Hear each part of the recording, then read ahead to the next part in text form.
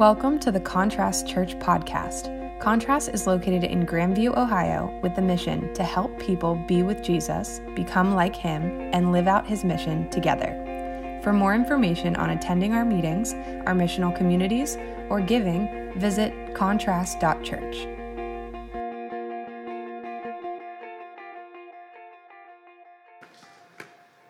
Well, hello, everyone. Last service, I made a joke about how our whiteboard is not doing so well. At our volunteer Christmas party, right before we came to the party, a homeless guy smashed it. So that was interesting. So if you're wondering what my size is for Christmas, it's a extra large whiteboard. So, well, today is Whiteboard Sunday, and I'm very excited. If you have your Bibles, Isaiah is where we're going to be. It's kind of in the middle of your Bible, Old Testament. We've spent the last few weeks in the season of Advent. The first as our church of the 3 years we've been gathering. This is kind of exciting. The first week and the second week, peace and hope. And each time we talk about one of those components and attributes of what we experience through Jesus coming to earth is through him fulfilling a role that he is called to, several different things. So the first 2 weeks we talked about how he is our great high priest. Talked a little bit about what that means, what that looks like in light of making us clean before God through sacrifice. We also talked about him being this great prophet who fulfilled these prophecies and brought forth and fulfilled everything that the prophets had said in the Old Testament. And today that's where we're going to be. We're going to be in a prophet, Isaiah, and we're going to talk about two things today. One of you already probably saw. We're going to talk about joy and what that means and what a true biblical definition of joy is. And then the second thing is, in light of that, is Jesus as our king. So today we're focusing on his role as our great king. And so what I want to do is I'm going to split up both. We're going to talk about what it means to be a king for a while, and then I'm going to bring in joy, and then we're going to wrap it all up, and hopefully we'll all be joyful by the end of this. So if you could bear with me a little bit, I want to talk a little bit about some history. So kings. Most of us today, we're not really that versed with kings. We kind of make fun of the Queen of England because we're like, it's not even really a real thing, like whatever, right? We don't really get it, but a lot of countries, for hundreds of years, in fact, 1,000 to 2,000 years ago, almost every large group community had a king or some sort of like hereditary power where you just translated your power to that person, and it was following a lineage. And then, of course, you have movies we watch where that doesn't happen because someone tries to kill the king, and it's sort of this like battle, right, of like whoever is still left standing is the king, right? But today it's hard for us to really think about what it would be like then. But what we're going to see in Isaiah and the context that the Jewish people find themselves in is that God is purposefully making the Israelite people the not cool kid at the lunch table. You can remember back to your school days, probably like late middle school, early high school, where you were really consumed with style, like what people were doing and wearing and what they were saying, what shows they were watching. I can remember that like cargo shorts were our thing, in 8th grade. If you weren't wearing cargo shorts, you were a noob, right? And to be honest, I never filled anything with all those pockets. Like not once. Never once was like, man, I'm using all these pockets in my cargo shorts. But I needed to have them because everyone else had them, right? And then it was skinny jeans and it was joggers and now it's like wide leg jeans or whatever, right? Which I can never pull off because I'm too skinny. So, but they have these fads, right? And you have to ask yourself, in the complexity of your own security, do I want to partake in that for the sake of like either being liked or being cool or feeling known or whatever, or do I want to stay my own course? Because most people in fads, they wouldn't intrinsically choose that for themselves if they had no culture around them. Meaning, some of the fads that we have, like dudes getting perms, right? Like high school guys getting perms. If they didn't have other guys doing that, they wouldn't do it. They wouldn't pay all the money. They wouldn't deal with the maintenance, right? It wouldn't make any sense. But we do it because other people are doing it. So in that moment, we have to decide, do I want to do that, like everyone else, or do I want to stay in wherever I'm at in my own area and have to deal with potentially the feelings of insecurity, that I'm not like them, or I'm different, or I don't fit in, or I have to see things differently. And all of us have experienced that, and even as adults now experience that in different ways, whether it's the clothes your kids wear, or the car that you drive, or the hobbies that you do, or whatever, right? You can name it, it's here, it's even in the church. And the Jewish people, when they followed Yahweh, the one true God, in the Old Testament, and he gives them these laws, he's saying, you're going to be the not cool kid at the table.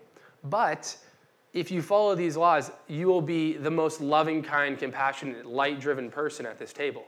And that will make everyone else not care about the clothing they're wearing, but the heart of who you are as a people.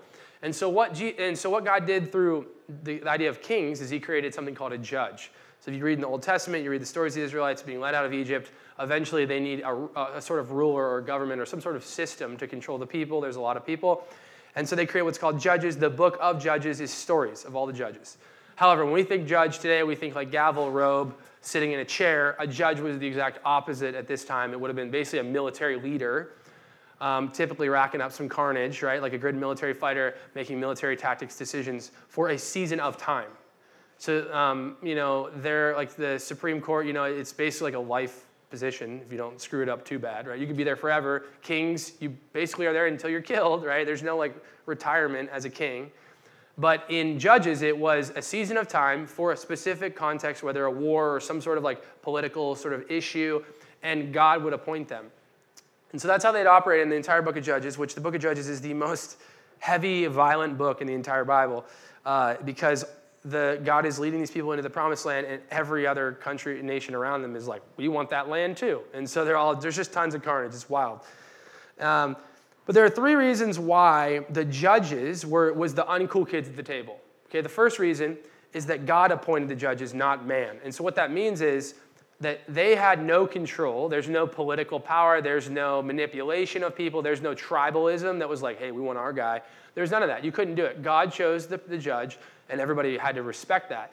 And so what that did was that placed the power not on specific people or manipulation or oppression, but on God himself. And that was really hard because some people didn't like that person or whatever, right? They had a political agenda. The second piece is that judges were not permanent like kings. When you were a king, the fact that you had a permanency and your lineage had a permanency allowed you to think differently about your rule and the decisions that you could make and the things that you could do. And for some reason, even common people liked the idea of that. Because let's be honest, we love superheroes, we love an idol, we love someone that we can look up to or feel good about or want to emulate or whatever it may be. We're human, that's kind of part of who we are. And so a king was that physical presence that you would feel that for. The third thing, and that's probably the most substantial issue, is that everyone around them at the lunch table were had kings. That was just what you did. When you were a certain level of a nation or a faction at that point, you would have a king or a queen, and that was the way you thought about it. Now, even if you did, I did a brief Wikipedia dive I typed in 11th century BC history, and this is the list of things that are recorded in the 11th century. If you notice, almost all of them are based on a king. So everyone in the world at this point, the world is probably actually a bold statement. North America, not so much. But most of the world that they knew, right, was having kings. Even Egypt switched to kind of from pharaoh to king. It's sort of the same thing, but they like the modernizing language. And that's just how the world was. You had a king, who was your king. This is like what it looked like. And so the Jewish people are sitting at the table and they're tired of wearing off-brand Uggs and they want to wear real Uggs, okay? And they are not secure enough to just own the fact that they don't have Uggs, right? And so they're like, what do we do? This brings us to Kings. Sorry, I lost my place. 1 Samuel 8. This is a passage called Israel Seeks a King. Now, you don't need to turn there. I'm just going to read the story really quickly. But this is the moment where they say, we're enough with the judges. We want kings. And it starts with Samuel. It says, in his old age, Samuel appointed his sons as judges over Israel. The name of his firstborn was Joel. Second was Abijah. And they were judges in Beersheba, and they did not follow his ways. Instead, they made money dishonestly, accepted bribes, and perverted justice. We don't have politicians like that nowadays, do we? No, never. So all the elders of Israel gathered together and approached Samuel at Ramah. And they said to him, look, you are old. Your sons don't follow your ways. So now appoint over us a king to lead us, just like all the other kids at the lunch table. But this request displeased Samuel, for they said, give us a king to lead us. And so Samuel prayed to the Lord, and the Lord said to Samuel, do everything the people request from you. For it is not you they've rejected, but it is me that they have rejected as their king, just as they have done from the day that I brought them up out of Egypt. Until this very day, they have rejected me and served other gods, and this is what they're doing to you. So now do as they say, but seriously warn them and make them aware of the policies of the king who will rule over them. And so Samuel spoke all the words of the Lord to the people who were asking him for the king. Excuse me. And he said, this is what the king will do. He He will rule over you. He will conscript your sons, put them in his chariot forces and his cavalry. They will run in front of your chariot. You'll appoint for them thousands of leaders, as well as those who plow the ground, reap the harvest, and make weapons. He will take your daughters to be ointment makers, cooks, and bakers. He will take your best fields, your vineyards. He will give them to his own servants. He will take male and female servants, as well as your best cattle, your donkeys, and assign them for his own use. He will demand 1/10 of your flocks, and you yourselves will be his servants. In that day you will cry out because of your king, whom you have chosen for yourselves, but the Lord will not answer you in that day. Now, God here is giving a pretty specific warning, right? And being like, hey, here's the reasons why this is a terrible idea. And they don't listen, which, like, come on. When you're a teenager and you're like, hey, mom, dad, I want to do this really bad idea. Your parents can do one of two things. They can say no, or they can say, well, you're getting older, but here's the things that you need to weigh and the consequences. And those just, one ear out the other. You're like, yeah, okay. And then you go do it, and you don't even care, right? Same thing. We want to do this. We got our minds fixed on it. We don't like the current way things are. God's like, okay, but here's what's going to happen. And they're like, whatever, we don't care. And that's what they say. They say, but the people refused to heed Samuel's warning and they said, no, there will be a king over us, and we will be like all the other nations. Our king will judge us, and he will lead us and fight our battles. Samuel listened. God said, do as they say and install a king over them. Sorry, I'm finishing up a cold here. So we have Israel in this moment of the Bible. One commentator said this was like the most pivotal moment of Israel turning from the kingship of God into the kingship of man.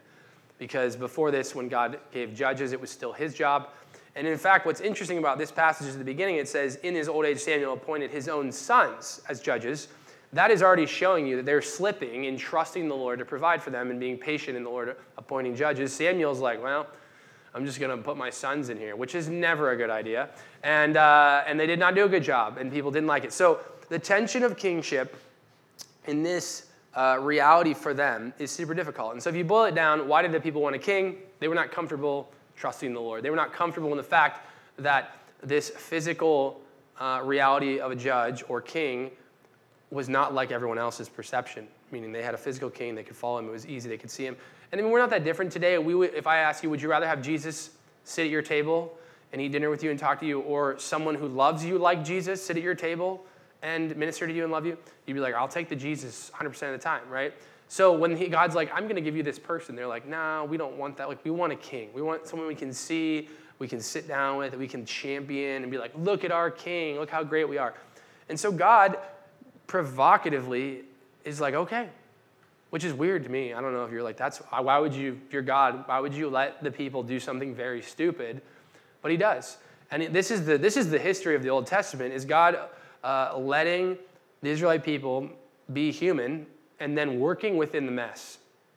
And just lamenting and having a grieving heart over his people, continually screwing up, making mistakes, but continually working through their mess into something redemptive.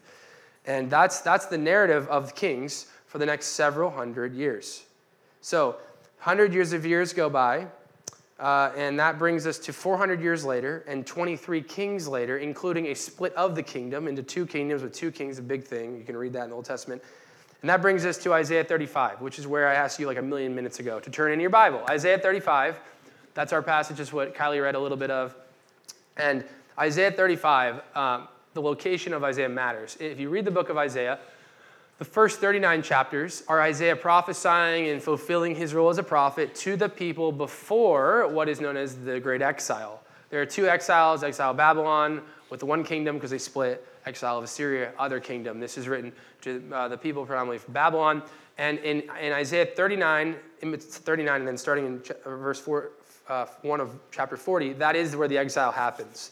So Isaiah is essentially writing two books, if you will. One is pre-exile, one is in exile. And the prophecies that he has sometimes overlap, but the last, whatever that is, 14 chapters, 23 chapters, whatever that is a little more depressing because they got chains on their neck. They're in Babylon. They're being taken away to Babylon. And Isaiah's like, this is not good. But before that, Isaiah is still prophesying what the king, the true Messiah that we know to be, who that will look like and what that'll be like. And so chapter 35 is all about this idea of a desert wasteland being made ripe with harvest. It's really similar to the idea of heaven in Revelation, that there's this city that's just crafted, it's beautiful, it's just the ultimate essence of joy. A lot of times, Isaiah and other prophets will use the word Zion, this city. It's like this idea of this perfect city. So if you ever see Zion, that's what it's referring to, almost like a heaven. And he's talking about it. But in 34, the chapter before that, he talks about the depravity and the falling of Edom. Edom is essentially this man-created city full of the world's idols and pleasures, and how that will eventually cease. It will hit a level of efficiency and productivity at a low level of deep satisfaction, and it will become a wasted, barren land. And then chapter 35 is him taking that land and redeeming it. And that's what we're reading. And that's why there's all this imagery of like water being placed in this desert and life being brought up and sick and lame being healed and all this beauty that we see. But in all of that, we have to navigate this idea of joy. Okay, Jesus is going to become this Messiah Isaiah is talking about. He's going to redeem people in chapter 35. They hadn't been in exile yet, but he's coming later. And he's going to bring up this sense of joy. And some would say happiness, right? And what does that actually look like? I grew up in the great state of Pennsylvania, which are our eastern neighbors. And our motto, currently, if you drive over the highway, usually Interstate 80, it'll say, find your happiness. How fun is that? Ohio's, I just found out last service, it used to be find it here, whatever that means, and now it's, what is it? The heart of it all? Yeah, the heart of it all. Cool. It's like, how can we brag about from other states but not brag too much? And how can we keep it holistic, right? Like just very broad and ambiguous. Like Pennsylvania, pursue your happiness. At first I'm like, this sounds like a Vegas slogan, but Pennsylvania is also great.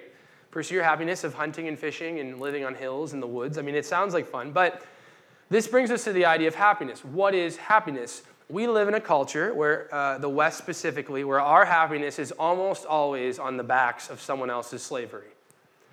Whether it's, products, clothing, cars, food, it is the sense of efficiency and toil for the sake of our happiness. And it's funny because everybody would say, we want you to pursue your happiness, which means I can't define what's good for you until your happiness starts to hurt other people in groups that I care about. Because pretty much all of our happiness today is rooted in taking advantage of other people in the world, whether we're aware of it or not. Even if we try to switch power to something else, there's still people mining that in a city that is not, you can't escape it. We live in a broken world. And to find happiness in light of all that, there's going to be some form of not happiness for other people. And that creates this complexity in politics of like, how do we pick people's happiness? How do we create standards for that? How do we champion that? How do we rein that? How do we police that? All that fun stuff. But here's what I want to poke at. You've probably grown up with this or seen it in the church or seen it on social media or whatever, wherever you've seen it. There's these two dichotomies, this dichotomy of the idea of happiness and the idea of joy. And they're different, right? Like if I had to give you the synopsis, happiness is typically fleeting, right? It's temporary. It's usually situationally based. So, a good example is you're at an amusement park, you're happy because you're riding rides and it's fun and whatever, right? You have a great time. But joy is supposed to be this almost permanency. It's like a state of feeling that is deeper, and that's not right, but it's okay. And it's usually, this would argue in the Christian circle, this is Jesus. Like, this is God. God gives you joy, right? This is like Jesus orchestrated. And this is usually carnal, flesh, worldly. Sometimes it has some Jesus in it, but it's typically not. And sometimes, we would say, oh, it's sinful. Like pursuing happiness is, sinful or whatever. But most of the time, it's the world. And then we would say, this is usually shallow, right? You can feel it in the second. It can be gone the next. Joy is rich and deep, and it typically is, this long state of feeling. And that's how we talk about happiness and joy. Now, I'm just going to ask you. You don't have to answer. It's okay. But where do you see this in the Bible? And you might be like, there's like some words of joy. We just sang a song, Everlasting Joy. There's some happiness in there too. But I think this seems right. Well, I'm here to break your heart today in the day of joy, that none of this is the way the Bible would read any of this. And this is, I don't even know how it started. I don't even know why or how, but this is not, If I taught this to a bunch of first century Jews, they would literally be like, what are you talking about? Because the words for happiness and joy are really all combined. It's this giant mess that we have to talk about. Because if I want to talk about joy and happiness, I can't define it by this because this is not right. So there's 3 words. They're going to be up on the screen too if you care. And this is specifically in the New Testament in the Greek. But there's basically 3 words that you see for these forms of good. There is the first one, which is kaira, if I'm saying that right. And that is a noun. It's used 59 times in the New Testament, and it can be anywhere in there. Joy, rejoicing, happiness, gladness, the experience of gladness, the state of joyfulness. See how there's like, gladness, joy, happiness. It's all in there. The most common verse you maybe would know is the fruit of the Spirit. The fruit of the Spirit is love, joy, peace, patience. The fruit of the Spirit is love and kara, happiness, you could say. But most translators don't translate it like that because Americans think happiness is shallow, joy is deeper. So they use the word joy, but it could be both. If you're a first century Jew or you're even in the Greek culture, it's the same. And then the next one is basically the verb of this, which is kairo, but it's seen significantly more, 74 times. And that is the verb. It's a state of being in happiness, well-being, rejoicing, being glad. A common way that you would actually see this is in a greeting. So I talked about peace, shalom, last week. How you could say, I'm experiencing shalom, but you could also just say shalom, shalom, which is a greeting. It means peace, peace, perfect peace. In the same way that in Philippians 4, he says, rejoice in the Lord always. And he's just saying greetings, happiness. Like it's a formal, sense of greeting. And the last one, which is probably the one that's closest translated to why people get this whole happiness, joy idea, is makarios. And that's an adjective, also can potentially be used as a noun depending on the conjugation of the word. And that's used 50 times. And that has a far more messy translation because it often is used in light of blessed. So blessed, as you know, is all over the Bible. And I would say most people, if you ask them, are you blessed or are you happy, is a very different question, but that is not the case today. This is all in this messy web of gladness, of rejoicing, of goodness, of delight. And if you think about makarios, what's really provocative is if you read the Sermon on the Mount, which we've studied, blessed are the peacemakers, blessed are the poor in spirit, blessed are those who mourn. That word is makarios. It could really be, in fact, some translations will say, happy are the meek, happy are the poor in spirit. If you read that, you would feel, man, that's way less reverent than blessed. But that's the spirit of the word. And so the reason why it seems like I'm being semantics and nerdy is because it matters, because far many of us as Christians have felt guilt when we experience happiness because we feel like it's just purely carnal and doesn't have any spiritual life in it. And a lot of us then feel even more guilty when we're depressed and we aren't experiencing this deep sense of joy that everyone else should always be experiencing when they follow Jesus. And so I'm here to free you from that, and I'm also here to open up what is a bit of a mess in all of this.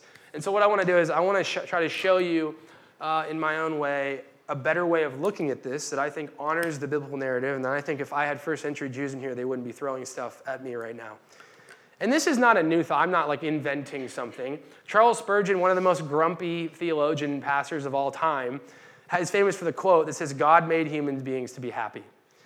Now, if we just put that online, people will be like, no, that your happiness is not your priority. Like, Pennsylvania's wrong. Like, right? It's no, you're not. Your point is not to be happy. Your point is to, have purpose and glorify God, whatever. No, I actually think you could argue that God wants you to be happy. God wants you to be blessed. Now, the implications of that and the value systems are very important, but Charles Spurgeon said, God made human beings to be happy. And he said, my dear brothers, if anyone in the world ought to be happy, we are those people.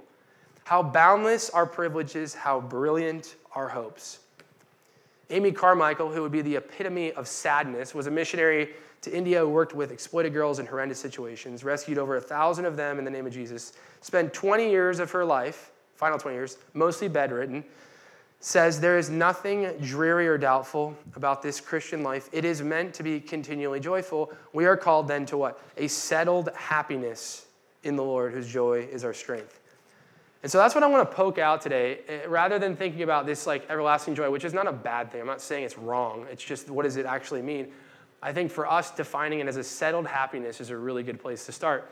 And so she even says, embodying this settled happiness. So that means that how can I experience the goodness, the blessing, the rejoicing of the Lord in light of all things while still engaging in hardship and suffering and difficulty? Because we have to know that the world that we're in is not the world that God wants. And because of that, we experience the goodness of God in a world full of chaos and destruction and malevolence. And that's the reality of what we just are now. Heaven is the idea of that, not being there and able to live this life of full happiness and blessing and joy. And that's what Jesus inaugurates in his kingdom in Matthew 5.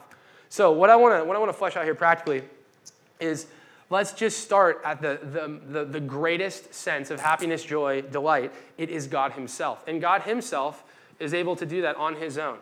The idea of the Trinity, that they all are honoring and loving and in community with one another. It's this weird idea that I don't have time to talk about. But in that, you have Jesus, who is God, but then becomes man. And we see the prototype of humanity through his lifestyle, through his teachings, and through his happiness and his joy. I think Jesus smiled sometimes. I think Jesus ate a good meal. I think Jesus was at weddings, which were fun and happy, and you had to be happy, right? Jesus embodies that. But what else Jesus does, more than just himself being joy, which like we could say happiness, joy, embodying that through this, is he also was, he brought a life of peace. He brought a life of like hope. Does this sound familiar? Advent. But he also did practical things. So he embodied virtues and things that we would see as the essence of God, but he also did things that brought about happiness and joy. You could argue that prayer, fasting, solitude, why was he doing all that? It was to have this relationship of blessing and goodness and rejoicing with the Father. And so you could say prayers in there. I know some of you are like, I don't know about that. Prayer is not an essence of happiness. But, what is Sabbath, right? Sabbath is a day of stopping, savoring, slowing, and delighting. And even God did this at the beginning. He's showing you from Genesis 1 and 2, this is how you are delighted, you are blessed, you are happy. This is the way of God that I am promoting in my image bearers. This is how you do it. That's an example, right? Concrete example. Another one I would argue is that generosity. We experience the heart of God through generosity. Jesus was an extremely generous guy. He gave up literally his entire body for us. Now, there's a bunch more I can add, whatever. The whiteboard's small, that's okay. But let's just flesh this out. Let's say that generosity leads to wealth. Can Christians be wealthy? And you have a fun time talking about that with people, I bet. Can Christians be wealthy? Then let's boil it down even more. Can Christians have a new nice car? Right? Can Christians take the job raise? Should they take the job raise? Should Christians save money? Whatever. Flesh it out, right? And what the tension that we find ourselves in, this is the newest kind of way of thinking, is there comes a point in this process where this is all happiness. I could boil this the whole way down to the bottom of the page and I could say, you know what? My first bite at Chipotle, every time, pure happiness. I'm just pumped. I'm so happy. It's great. But would I equate that to the love of God? No, I wouldn't. But it's still good. And it's still from God. God created food. God created taste on your tongue to enjoy flavors. That's good. That's worship. Now, if you're agnostic or atheist and you take a bite of Chipotle and you say, I'm happy, you can be happy too. Right? We can both be happy. We have different ascribing worths to it. We have a different chain of how happy and where it comes from. But we can still both be objectively happy. Which is why Christians feel bad because they get a new car and they're like, well, I should be suffering, but I have a vice and it's a car that's reliable, And so I bought this new car and, well, it was at least, you like justify it, right? And this is not prosperity gospel. This is just life. Like we have to make decisions and you can find in someone's life, anyone's life, something that they're doing that you could make them feel guilty about, right? Let's just be honest. Oh, you have that really nice thing. Wow. You have that really nice purse. Oh, you went on vacation where? Like, come on. It's just, it's just dumb. But so this is the world we live in. Now, this is where the rubber hits the road. There is a point where I'm going to call this the worldly line, and I'm going to make it an area because it's more of a gray area. I'm trying to be nuanced here, not so black and white. But it's a gray area because we'll argue about what is and what isn't, right? Okay, fine. But this is the world line, and this is the level at which happiness, if this is a spectrum here, this is the level that you get stuck. And this is the world. The world is running at this ceiling, and then they spiral and they try to do something like, oh, I need money, and then if I have money, I'll be happy. Okay, that's not making me happy. Then I'm going to use it to be impressive. And then, I'm not impressive. And then, it's just a constant hitting of a ceiling. And this is why Charles Spurgeon says the happiest people are Christians, because we get to surpass this, not in more of this, but in a deeper understanding and value system of happiness. That we can have money and have a far greater, deeper, more kingdom-minded and enriching purpose because we're generous. And as we do that, we experience the heart and the gospel of generosity. And as we experience that, we abide in Jesus in relationship with him. And that is the greatest, deepest level of happiness However, most of the world is not getting there. And so the responses of the way that we live and we are subject to, just like the Israelites, is like, we want a king, down here, and it's going to be great. And God's like, well, all the problems you're going to have are going to be in this area. He's going to take all your money. He's going to take your jobs. He's going to do, all this stuff. And it's just this whole worldly game. It's just crap. It's a waste of time. And the world is worried about this. But for us, we have this deeper sense of joy and of happiness. And this allows us to experience, if you would say, joy in the midst of hardship, happiness when life is tough. But you're still allowed to feel sad. You're still allowed to mourn. You're still allowed to feel a sense of just, man, I am bummed. And that's, if the board was longer and this was bad stuff like loss and cancer, I don't even know, you can name a bunch of things, right? And this is negative, right? We all still, if you're Christian, you're still going to have that. You're not getting out of that, right? If that was the case, everybody would be Christian. But what do we do then? Well, the Bible tells us more to engage with this than this. So if you're sad, don't feel guilty. You're human. You're actually honoring God in grieving and in mourning, right?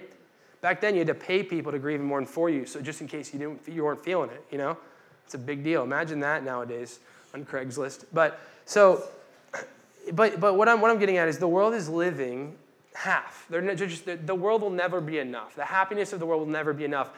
The beauty of it is that these things are good if they're valued and ascribed in worship to worth of God, who gave them to us. They are not objectively bad, but what they can do and how they can stifle us can be.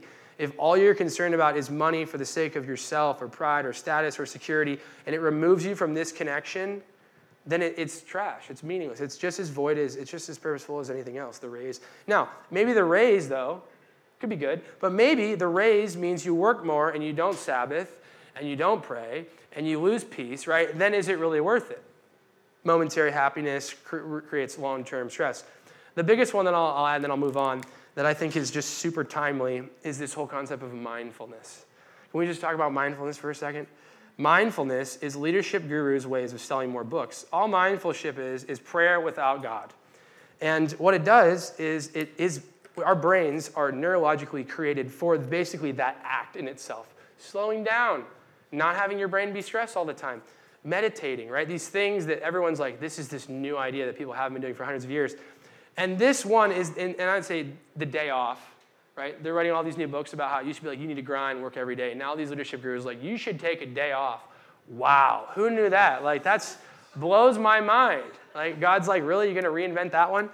But those ones start to get into this, right? You get to start experiencing some of the good of these things that God has created, and then it becomes this line, right? And that's where prayer and mindfulness, people are starting to love it. They love yoga. They love mindfulness. Why do they love it? Because they're getting small tastes of a deeper sense of happiness and joy. And it will still not reach enough, but they can act like it can, or they can, So this is the lens at which we see, and then if we translate this into the Jewish people, it's not that different. They just didn't have the screwed up terms that maybe we did.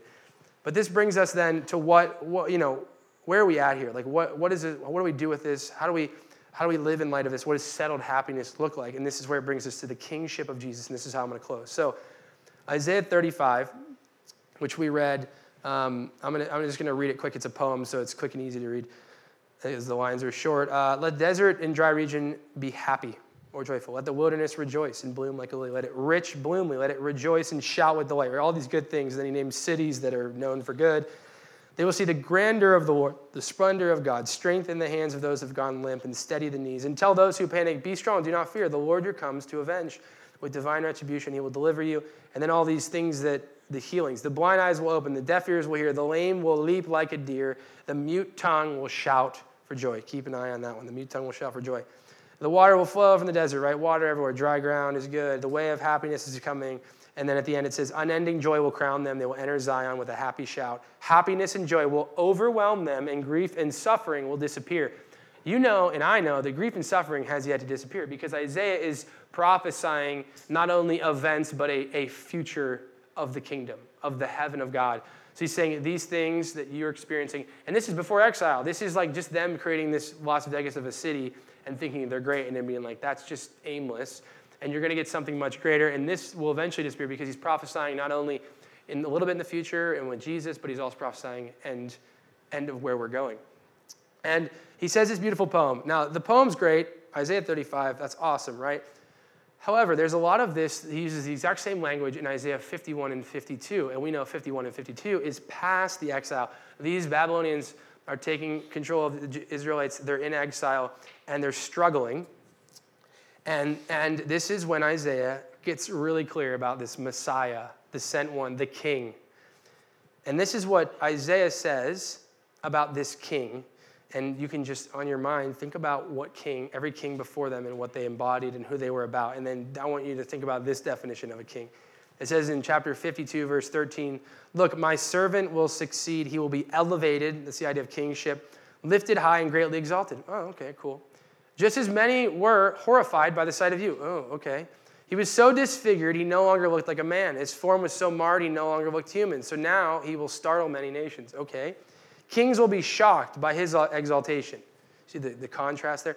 "For they will witness something unannounced to them. They will understand something they had not heard about." Who would have believed what we just heard? When was the Lord's power revealed through him? He sprouted up like a twig before God, like a root out of parched soil. He had no stately form or majesty that might catch out of attention, almost like he was born in this weird little shack in a manger, right? No special appearance. Did anyone want to follow him? Not like Saul, right? Good-looking guy Saul, who was a terrible king. He was despised and rejected by people, one who experienced pain and was acquainted with illness. People hid their faces from him. He was despised, and we considered him insignificant. But he lifted up our illnesses. He carried our pain. And even though we thought he was being punished, attacked by God, and afflicted for something he had done, he was wounded because of our rebellious deeds, crushed because of our sins, and he endured punishment that made us well.